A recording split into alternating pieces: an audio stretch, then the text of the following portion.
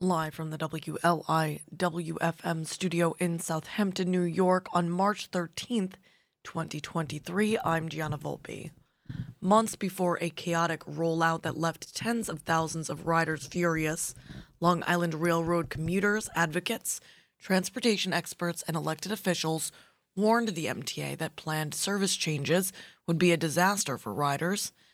Then the MTA went ahead with its plan anyway, largely unchanged. Alfonso A. Castillo reports on Newsday.com that transportation consultant David Visor questioned the LIRR's projection that nearly half its riders would use Grand Central rather than Penn. He predicted it would be closer to 30%. Quote, "I think you might be overweighing the amount of people going there," he said. And Mayor Horn, a longtime transportation planner, cautioned that timed connections at Jamaica were an essential feature of the LIRR and should not be eliminated as proposed. Quote, "Send it back for further study," Horn said of the LIRR's draft schedules, adding, "Please get busy now and make this work." There were a few of the hundreds of comments. Those were a few of the hundreds of comments made at a series of public hearings held over last summer by the LIRR to gather input for a proposed overhaul of its service plan to accommodate the opening of its new Manhattan terminal, Grand Central Madison. Despite the warnings, the railroad made few changes to its draft timetables, and when the railroad pulled the trigger on the problematic plan February 27th, chaos ensued as tens of thousands of riders complained of longer commutes, dangerous crowding, and inconvenient transfers, responding to assertions that the railroad did not consider public input, including from several hundred speakers at 3 hearings in July and August of last year. LIRR interim President Catherine Rinaldi noted that the bulk of the comments came from Port Washington riders upset over the elimination of express trains to and from Penn Station, and that the railroad did respond by restoring some of them. The LIRR has now made other changes and plans to address complaints about crowding and delays. MTA officials say they are continuing to monitor ridership and travel patterns to make more adjustments as needed. In other news, when a Tesla burned in East Marion after a head-on crash on the North Fork last month, gray smoke billowed into the night and flames rose 15 to 20 feet. 2 occupants remained trapped inside as volunteer firefighters blasted water onto the crash. Lorena Mongelli reports on Newsday.com that it took 3 fire tankers, 2 pumpers, and 2 hours to get it under control. Quote, "The flames were a lot more intense and the heat given off a lot more intense." That's Southold Police Chief Martin Flatley, who said that about the Tesla. The people inside the Tesla died, as did 2 people inside the Ford Explorer involved in the collision. The Tesla blaze laid bare a unique set of challenges faced by first responders battling lithium-ion battery car fires, which burn hotter, emit more smoke, and require more water to extinguish, local and state fire experts said. Quote, lithium-ion batteries burn differently than anything else that we've dealt with in the past, such as your standard combustibles in a home or your standard car fire. That's Michael Utero, Nassau County Chief Fire Marshal. Though electric vehicle fires remain rare, according to experts, first responders are undergoing training and seeking new tools as the car's popularity has exploded. New York State has 136,587 electric cars, more than 3 times as many as in 2019, according to Atlas Public Policy, an EV research firm. Last year, electric vehicle sales grew 65% nationwide compared to 2021, according to Cox Automotive, a research and consulting firm. In business news, Signature Bank, with offices on Long Island, has failed and been taken over by regulators. State officials announced yesterday the Manhattan-based lender had assets of $110.36 billion and deposits of $88.59 billion as of December 31st, according to the New York State Department of Financial Services, which regulates banks. James T. Medora reporting on Newsday.com that Signature's failure is the third largest in U.S. history and follows Friday's failure of Silicon Valley Bank in California. Signature has offices throughout the metropolitan area, including Hauppauge and Melville. Here in Suffolk County, Signature focuses on lending to small businesses and commercial real estate companies. Adrian A. Harris, the state of New York's Financial Services Superintendent, said Sunday that the state took possession of Signature, quote, in order to protect depositors. She also said the Federal Deposit Insurance Corp, which insures bank accounts up to $250,000, has been appointed receiver of the bank. The Financial Services Department, quote, is in close contact with all regulated entities in light of market events, monitoring market trends, and collaborating closely with other state and federal regulators to protect consumers, ensure the health of entities that we regulate, and preserve the stability of the global financial system, Harris said in a statement. Signature was founded in 2001 as a New York State chartered lender. It also is a public company with shares traded on the NASDAQ. Besides the metro area, it has offices in California, Nevada, and North Carolina. And finally, the Southampton High School varsity basketball team will be traveling upstate this upcoming weekend to compete in the New York State PHSAA Final Four. The Mariners of Southampton defeated Valhalla of Westchester 64-55 on Friday night to win the Class B regional final and advance to the New York State Final Four, in which it will play next Saturday, March 18, at Cool Insuring Arena in Glens Falls. The Mariners will play the first semifinal game of the day with a 9 a.m. tip-off, and should they win that game, Southampton High School will be playing in the Class B state championship game the following day at 1 p.m. The Mariners have scored 21 wins and 5 losses thus far this season. Let's go Mariners. Reading the weather in the city in honor of the inaugural Larson Lecture by Kulapat Yantrasast on Wednesday evening at Christie's, New York City. Looking like rain today, high near 46 degrees. East wind 8 to 10 miles per hour with gusts as high as 20 miles per hour tonight. Rain continuing, low of 39 or around there. East wind 11 to 15 miles per hour, becoming north after midnight. Right now it's 39 degrees. I've got a faraway edition for you here on The Heart, the weekday morning and midnight show featuring music from all decades and genres in interviews with folks from all walks of life. Bell Chen, Aerosmith, Kings of Leon, and the chairman of the board. But first, Jonathan Ogden on WLIWFM.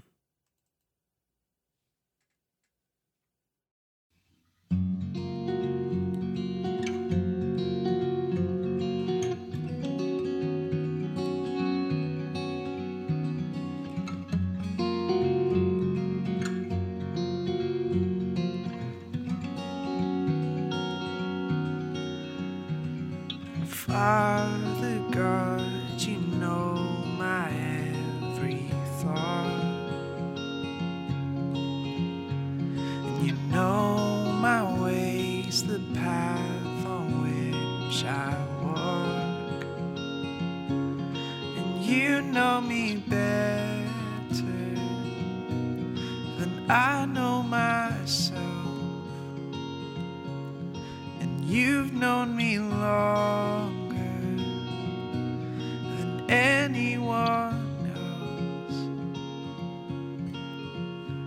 else. Such knowledge is too wonderful for me,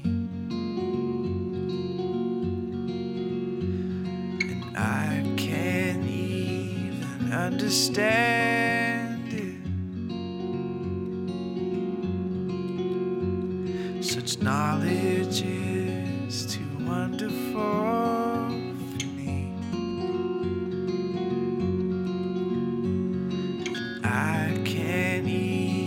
Comprehend it,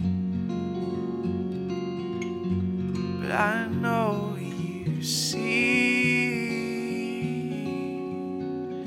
Oh, this I know you see.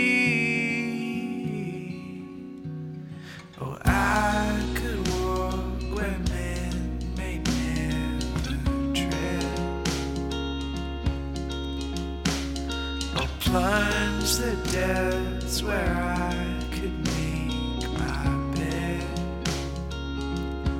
but I never went hide and seek. You're so good at finding me, only lost in the mystery of the depth of your love. Knowledge is too wonderful for me, and I can't even understand it. Since knowledge is too wonderful for me, oh, and I can't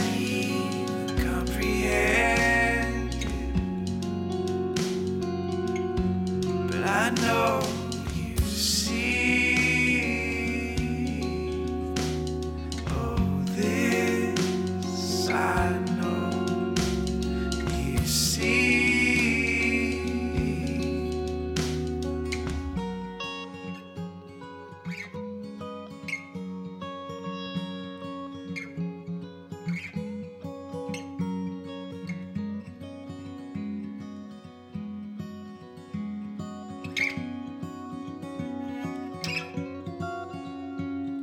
And even where my world is shaking, Lord, your hand will hold me still. Even where my world is shaking,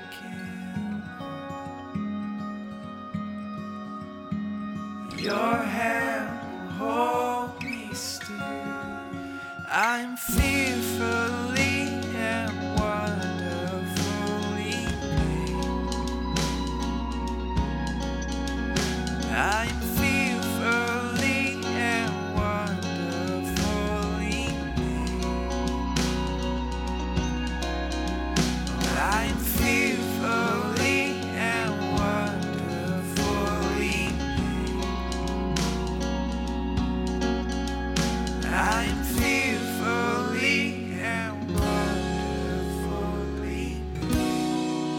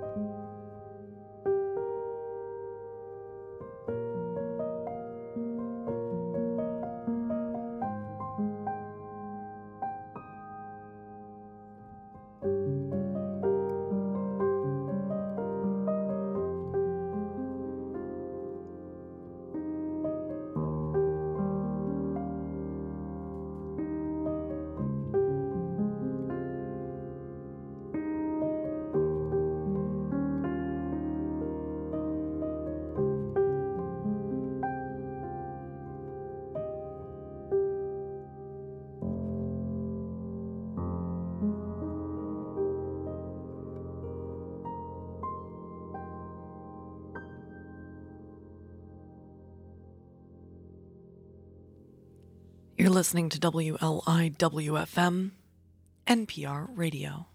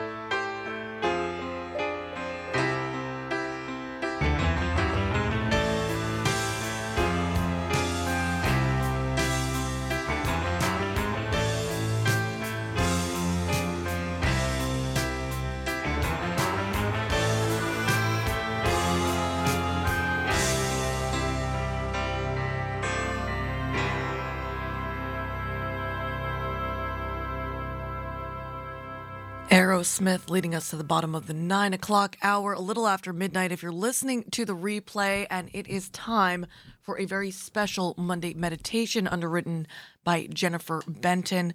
Honored to have on the line with us architect and designer Kulapat Yantrasat, who founded Y in 2004, combining his experience in architecture and the art world with a deep commitment to cultural inclusivity and human flourishing, a trustee of the Noguchi Museum in New York City and the Pulitzer Arts Foundation, leading the inaugural Larson Lecture tonight at Christie's New York City.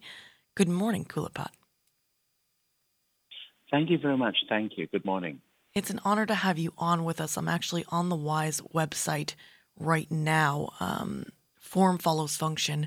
Form follows flourishing. Good design allows people and nature to thrive. Your designs are beautiful in addition to being inclusive and collaborative in a way. I'd love to hear more about where it all began for you. I wonder if perhaps the roots go all the way back to Bangkok, where you were born. Absolutely. Absolutely. As you mentioned, I was born in Bangkok, Thailand, and spent around 15 years for my education and training in Japan, in Tokyo and Osaka, and then have moved on to the America in 2004. So I'm really kind of a recipient of all the cultural contributions that happen, from the maximal inclusive energy of Bangkok markets and cultures to the exclusive culture that we've seen in Japan, of course, craft and art, and of course to the world of America, where everything is about inclusive and about be able to collaborate together. So all of that, I felt that I was placed in all these locations, absorb and learn and listen, and be able to bring in something that can bring harmony and unity to all of the differences that we see in all the richness of cultures today. Can you talk a little bit about becoming an architect, looking at the world before you even went into your work? What was it that you saw that you sought to improve? Well, funny as it is, it happened in one year when I was 7 years old. I think my parents, being the class as they were, school teacher and engineer trying to educate their children. There was my first trip to Europe when I was 7, so I was blown away, not really by the architecture of Paris per se, but by the urban design and the city. And I remember thinking to myself at that time that, well, if human can make something this cohesive and this beautiful, we have a great future. We have a great vision ahead of us. The idea that all the places combine, not only, again, the architecture, but the river, the urban spaces, the plaza, the gardens, the parks, all of these really struck me. And that very same year, we had a big renovation at my house, where we expand the house and change the gardens and plant the trees. And again, my parents, being wanting their children to be involved in the process, recruited me from my summer camp to really be an active participant in that project. They asked me questions about how I want my rooms or the garden to be. So it kind of allowed me to think that, even from a young age, that we are empowered to shape and influence our own environments and vice versa.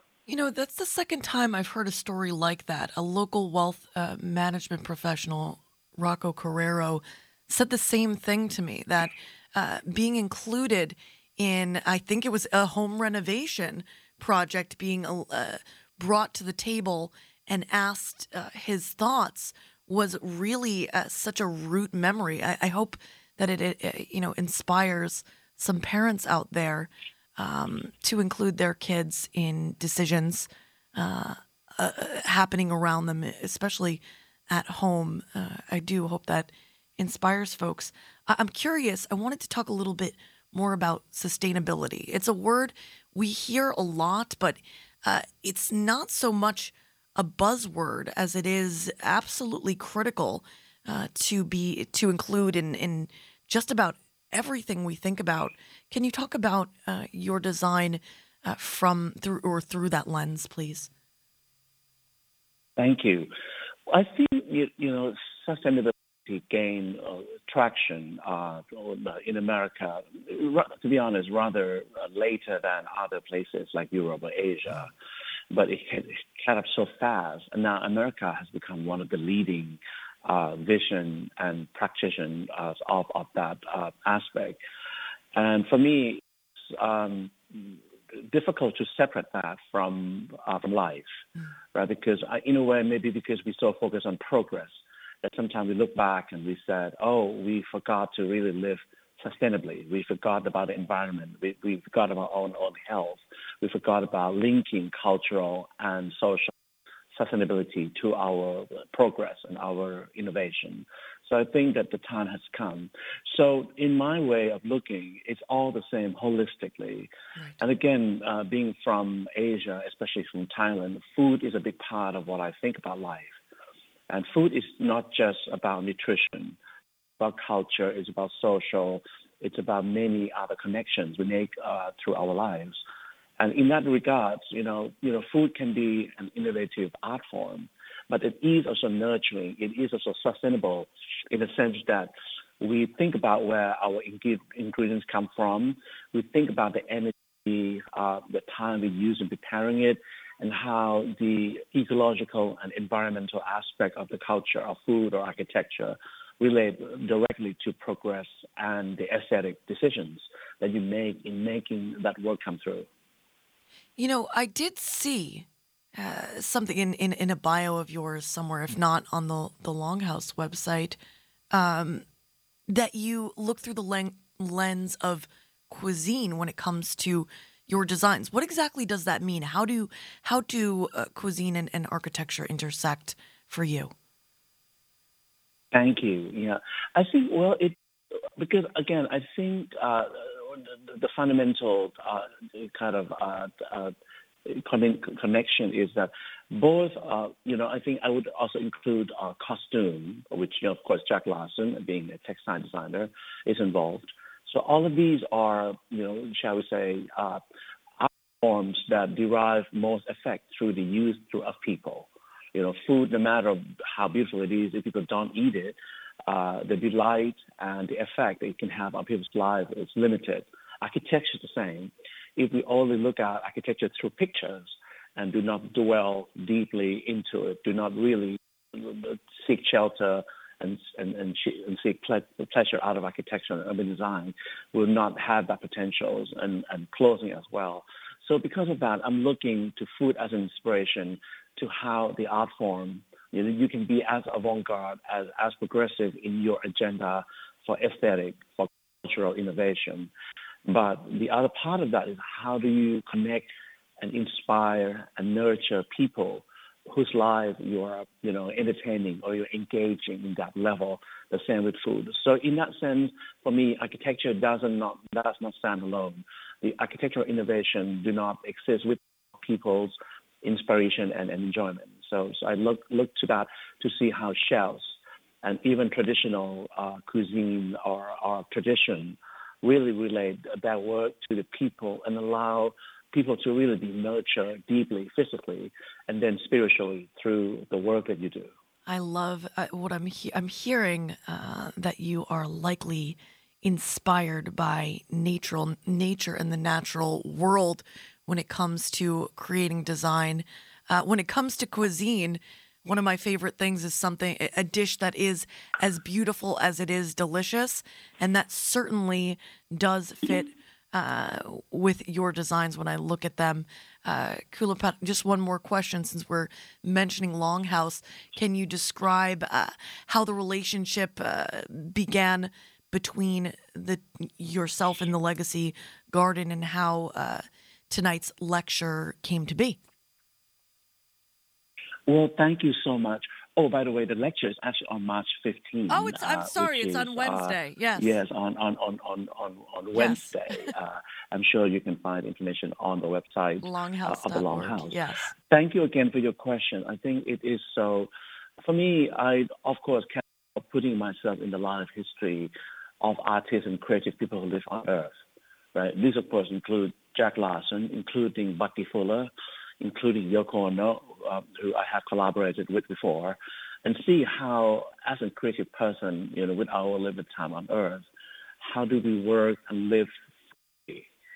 And I think that's the part that's very interesting for me for the Longhouse, because Jack Larson obviously was a successful creative designer and artist, but he then decided to share his the abode or his house and his environment with the world as a way of talking about what the vision of art, creativity, and nature can be together.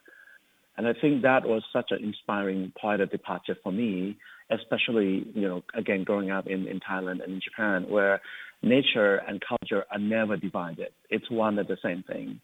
Going back to food, right? I think we cannot food without really being harmony with nature. All the ingredients, all the process, all the delight, all the emotions, and all the creativity come with nature and live with nature. So I think on that note, the Longhouse is really a great testimony to how we can really move into the future, but also understanding the roots of nature and how to live with it, not only peacefully, but creatively and innovatively.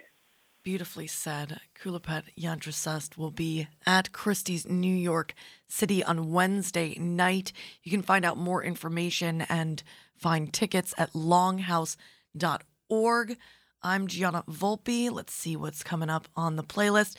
These are Kings of Leon, and you, whoever you are out there, you're awesome, and you just heard a very special Monday meditation underwritten by Jennifer Benton right here on Long Island's only local NPR radio station, WLIWFM.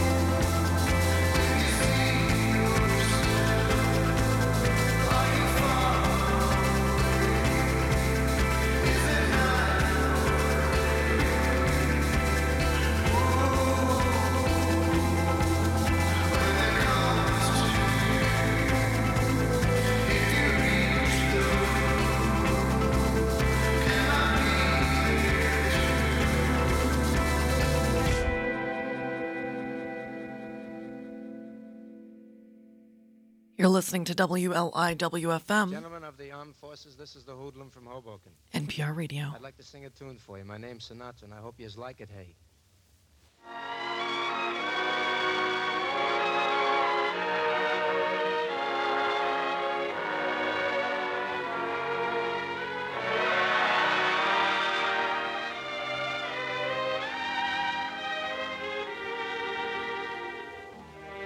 Long ago and far away, I dreamed a dream one day, and now that dream is here beside me. Long the skies were overcast, but now the clouds have passed.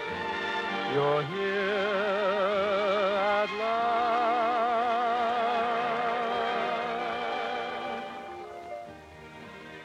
Chills run up and down my spine.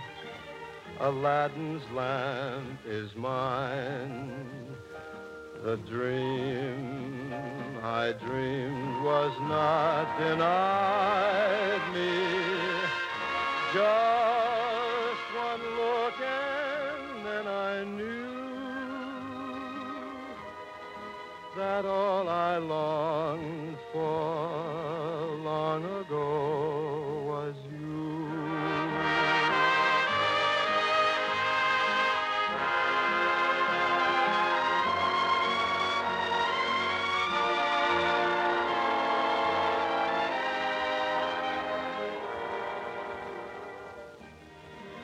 Chills run up and down my spine. Aladdin's lamp is mine. The dream I dreamed was not denied me. Just one look and then I knew that all I longed for long ago was you. From Frank Sinatra to James Taylor, Flock of Seagulls and the Stones on deck. You're listening to The Heart, the weekday morning and midnight show, featuring music from all decades and genres, and interviews with folks from all walks of life, all because of you, the listener supporter of WLIWFM. Things not meant to be. Where did those golden rainbows end? Why is this song so sad? Dreaming the dreams I've dreamed, my friend. Loving the love I love to love is just a word I've heard when things are being said. Stories my poor head has told me cannot stand the cold. And in between what might have been and what has come to pass, a misbegotten guess, alas, and bits of broken glass. Where do your golden rainbows end? Why is the song I sing so sad? Dreaming the dreams I've dreamed, my friend. Loving the love I love to love, to love, to love. Oh, no, no, no, no.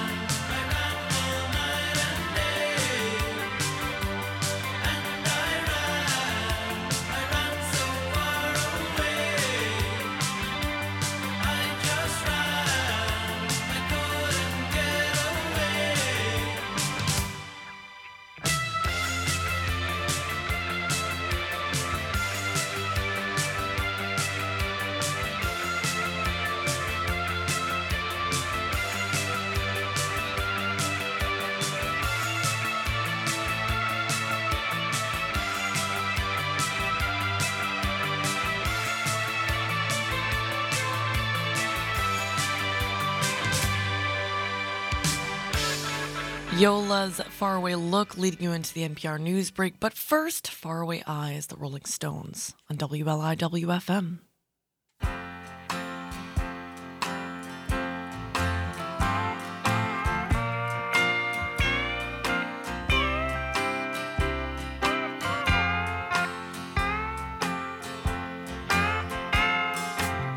I was driving home early Sunday morning through Bakersfield, listening to gospel music on the colored radio station.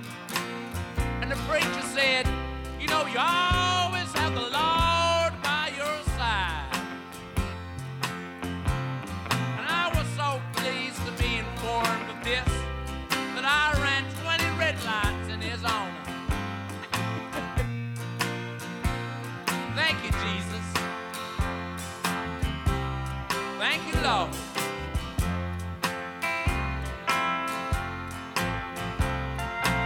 I had an arrangement to meet a girl, and I was kind of late. And I thought, by the time I got there, she'd be off with the nearest truck driver she could find.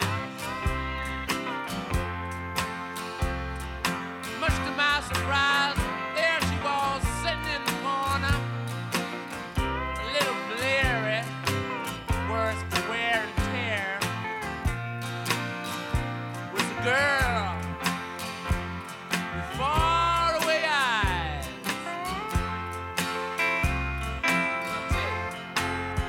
So if you're down on your luck and you can't harmonize, find a girl with faraway eyes.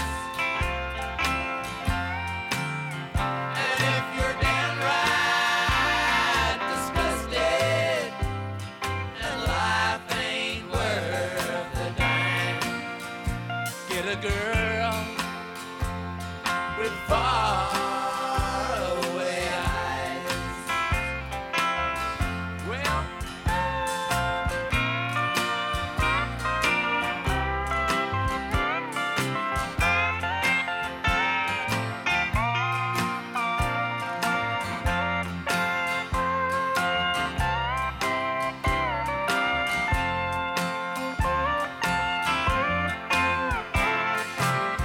Well, the preacher kept right on saying that all I had to do was send $10 to the Church of the Sacred Bleeding Heart of Jesus, located somewhere in Los Angeles, California. And next week they'd say my prayer on the radio, and all my dreams would come true. So I did. Next week, I got a prayer for the girl. Well, you know what kind of eyes she got. Well, I'll tell you. So if you're down on your luck, I know y'all sympathize. Find a girl with faraway eyes. And if you're downright disgusted and life ain't worth a dime, get a girl